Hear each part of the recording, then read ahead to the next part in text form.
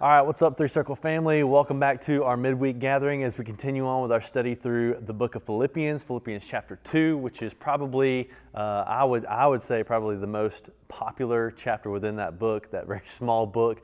Paul, who's the author of this, man, he's taught us so many really just incredible truths that we've been kind of going through. And then we reach kind of like this bookend in chapter 2, basically a pause. In fact, a lot of historians and theologians refer to this as a break in the book. It's very fascinating. In movies and entertainment, you've probably actually seen movies where actors and actresses do this thing called breaking the fourth wall. If you don't know what that is, if you aren't familiar with that term, it's where you as the audience are watching the movie and you're seeing actors do their thing, and it's where the actor or actress basically presses pause in the entertaining you as the audience, as the person viewing the movie, and they pause and turn to the camera and say, this is the part where I run away. Or a very famous movie like Ferris Bueller or Home Alone, where he turns to the camera and raises his eyebrows and say, I made my family disappear. That's called breaking the fourth wall. So theologians refer to this little section of verses inside chapter 2 as a break in the book of Philippians. Paul, who again is the author of this, is almost breaking the biblical fourth wall. So you see so far where we've learned about all this instruction and exhortation that Paul is giving to the church at Philippi, and then he kind of takes a time out and says, let me speak to you directly, not in an instructional way, not in an exhortation way, but let me give you kind of some insight as to what's going on and what's going to happen to you as a church. It's kind of an obscure set of verses, and if we're not careful, we can look at it and go, okay, that's just one of those sections where it's a lot of information that I don't need. And that it would be so sad if we looked at it and breezed over it that way, because even as interesting and obscure as these verses may seem, it may come across at face value, there's so much packed into it. So a few things to look at. This is the section where, depending on what translation or what Bible you have, it's usually subtitled something to the effect of Timothy and Epaphroditus. These were two men who did ministry alongside Paul, did ministry in life, and man, it's just absolutely incredible how Paul uses these guys to accomplish kingdom work. One thing to note is how Paul had such a love and admiration for these guys. Really, there was a mutual admiration between all three, and how it was, we'll see in a second, a gift to the church in Philippi that they were receiving Timothy and Epaphroditus. So let's kind of read through this. Again, it's Philippians chapter 2, verses 19 through 30, and I'm not going to read the whole thing. I hope you can on your own. It says, I hope in the Lord Jesus to send Timothy to you soon, so that I too may be cheered by news of you. For I have no one like him, referring to Timothy, who will be genuinely concerned for your welfare. We'll get back to that in a second. It says, for they all seek their own interests, not those of Jesus Christ. Some pretty heavy words right there. But you know Timothy's proven worth, how as a son with a father he has served with me in the gospel. I hope, therefore, to send him just as soon as I see how it will go with me. And I trust in the Lord that shortly I myself will come also. So some things to note just when it comes to talking about Timothy. See, maybe if you've been a Christian for some years, maybe you grew up in church, I don't know what it is, but for a lot of us, we tend to look at like Paul as the mentor and Timothy as the student, right? The young guy who's like learning the ropes. And yes, like a lot of people, maybe you or even me, like when I first started out in ministry, yeah, I was learning the ropes, but I don't want us to miss how much of I guess you could say, an equal Timothy is to Paul. A lot of people, I think, accidentally can go, okay, Paul was the real guy. He was the main guy, and Timothy was part of the JV team. And that wasn't the case at all. When Paul was telling the church at Philippi, hey, you're getting Timothy, he said some pretty striking words, some very high compliments regarding Timothy. So check this out. In verse 20, he says, I have no one like him. So if you were to read that at face value, it sounds like, okay, Timothy's just a good guy. So, hey, be happy. You're getting Timothy. That's not exactly what he's saying. In fact, the Greek word that Paul uses here, it's a very interesting word that's called gnosis. In fact, when we translate that to our English language, the closest words that come to mind when we see that word gnosis is like-minded. Now, if we were to use the phrase like-minded to describe Timothy, that description would fall short of who he really is. See, Paul uses the word gnosis, and if we were to translate that to the English language directly, it actually creates a whole new phrase that we would call like-souled, like your soul that is within you. So Paul is saying Timothy is not just like-minded. They didn't share a mutual love for a favorite football team. He wasn't just a good dude. In so many ways, Timothy was an absolutely fiercely committed apostle, follower of Jesus and the gospel. Many theologians know that Paul had some physical limitations, and Timothy was regarded as Paul's caregiver, his caretaker. So, there's so much packed into this little subsection of verses that I don't want us to miss. It would have been more than a treat for the church of Philippi to receive Timothy. It was a huge thing. Not someone who was just a good guy, not someone who was just like-minded, but like-souled. He was a soldier for the gospel of Jesus Christ. It was absolutely incredible. And he goes on, he describes the opposite of what is the mind of Christ. He says in verse 21, "For they all seek their own interests, not those of Jesus Christ." And the cool thing about reading scriptures, when you see a sentence like this, you can also assume the opposite is true. So if it says, "For they seek their own interests, not those of Jesus Christ," you can assume that those who seek the interest of others is that of Jesus Christ. It's pretty incredible how this little piece of information is right in just these little subsection of verses. So you see these details, this context. I hope for me, it shines a ton of light on what again seems as a very just odd set of verses. But I think there's some spiritual truths, some spiritual nuggets that we can kind of glean on. And here's a few things that if you're taking notes, if you're tuning in, maybe you're going, I don't know much about this whole God thing or the Bible really, but I just want to check it out. I want you to lean in on this because there's some truths here that I'm telling you are absolutely life-altering. They're life-giving. They're so good. One thing I tell our student ministry, I'm the student pastor here at Three Circle Church. I tell our students this all the time, that the people in your life determine the direction and quality of your life.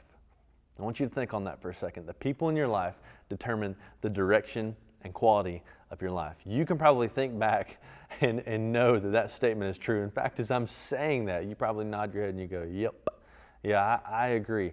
And while I use it in student ministry for teenagers, I think it is greatly applicable for us today as adults as well.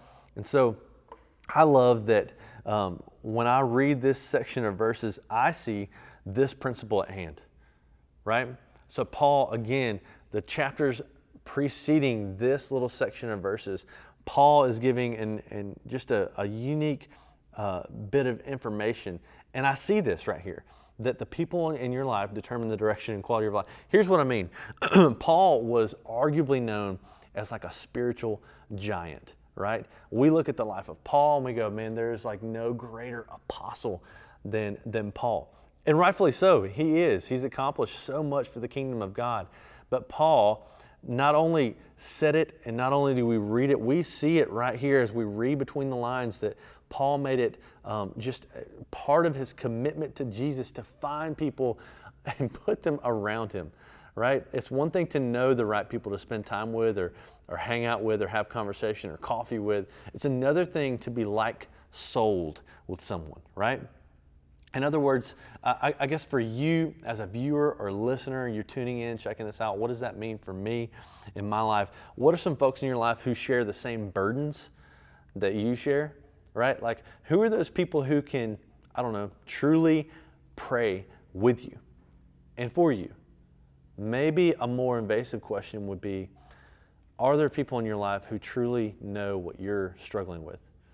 Are there people in your life that truly know what you're going through? Your financial situation, your marriage situation, your parenting struggles, whatever that may be. Are there people in your life that are like-souled, right? Remember, Paul in verse 20 says, "For I have no one like him." No one like him, right? No one that is like-souled, that is not just like-minded, because that's an understatement, but like-souled. Even in the verses later, we see a guy by the name of Epaphroditus who also was being sent to the church at Philippi. And it says where he got sick, he was actually grieved and distressed, depending on the translation you have. He was grieved and distressed because he was sick. And again, it's easy to look at this and at face value go, okay, yeah, that makes sense.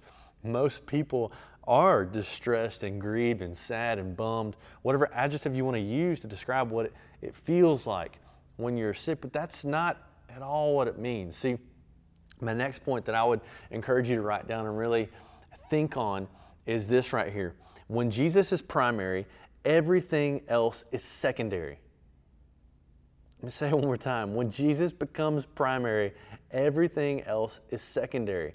We see the character of guys like Timothy and Epaphroditus and obviously Paul.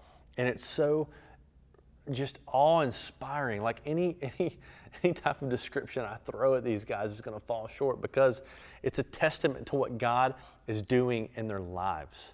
It's absolutely amazing. See, when I read verses where it says in verse 26, referring to Epaphroditus, it says, "For he has been longing for you all," referring to the church, "and he has been distressed because you heard that he was sick." All right, now again, it's not that he was distressed because he was sick. He was distressed. He was worried. He was grieved even because he was worried about the ministry that could be hindered. Right? That could be like a speed bump in the road for the ministry to continue at the church of Philippi. Like, I don't know if you can really wrap your mind around this, but guys like Timothy and Epaphroditus, and again, obviously Paul, can teach us so much with the attitude of that is like Christ, right? Thinking of others' interest as more important than their own. That is like what... In the beginning of chapter 2, that is the mind of Christ. These guys weren't just giving instruction, they were living it out, they were modeling it. And let me remind you, Paul's writing this letter as he's sitting in a prison cell. Like, that blows my mind. Paul in a prison cell, and he's writing about how it's going to greatly benefit the church to receive Timothy and Epaphroditus. I don't know if you understand this, again, like what I was saying about Paul. He was not in the best physical shape of his life, right? So if Timothy was his caregiver, we can assume that it would have been a bit of a loss, right? A bittersweet loss, because Paul was, as he says in 19, that he was cheered.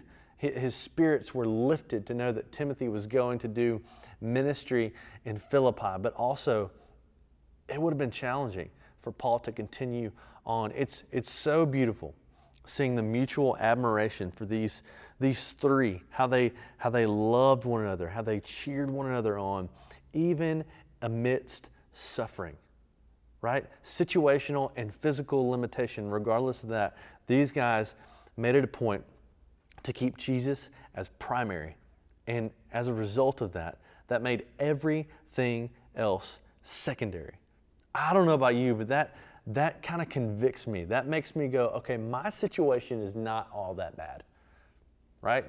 My situation in my house, in my family context, whatever that is for you, it's not all that bad. Yeah, it may be challenging. It may be tough, and you may be going, I don't know what my next step is. But I think if that truth can be cemented in not just our minds, we can allow God to cement that in our hearts, right? That Jesus is and should be primary. And I just think that if we make it a point to make Jesus primary in our life, everything else will become secondary, right? From situation to challenge. Imagine if you cemented this in your mind and you allowed God to cement that in your heart. I mean, for me, I think that would change the context in your family. I believe it would change the context of your neighbors, the people who surround you, right? Imagine what would happen if we didn't just believe those things, but we took them to heart. And we made it a commitment to not let our faith get drowned out by our situation, right? To not let our hurt squash our faith by any means, but rather we allowed our faith to supersede no matter what is going on in our lives. And as a result of that, it affects the people we spend time with. Maybe for you, you're spending time with folks that aren't like-souled for you, right? And you don't really have relationships, so to speak. You have acquaintances. People talk about sports, work, and the weather on repeat. That gets old. That gets boring, man. Who are those people that know what you are truly going through? And likewise, too, you can get the courage to have those conversations that just feel a little bit off. They feel a little bit awkward, but they're not just right, they're good, right? It's absolutely incredible what happens when we make it a point to make Jesus primary, right? You change just your mindset, your attitude for Jesus, and everything else becomes secondary. Imagine the conversations, right? Imagine the conversations that you would begin to have with your family. Imagine the silence that will be broken on a couch with you and your spouse. Maybe you enter into a conversation that you've been wanting to and needing to have for a long, long time. Maybe it's as simple as you getting the courage to have a conversation with a neighbor. I don't know what that is for you, but for me, this is convicting in a whole new way because I see someone who is riding through what is, again, understatement, arguably an incredibly challenging time, riding from a jail cell, a prison cell, and explaining his admiration for two just fierce warriors for the gospel. And I think it all starts with making Jesus primary. And when we do that, we see God take care of the rest, right? We obey God, He takes care of the consequences. We say yes to God, He takes care of the rest. Make Jesus primary and everything else will become secondary.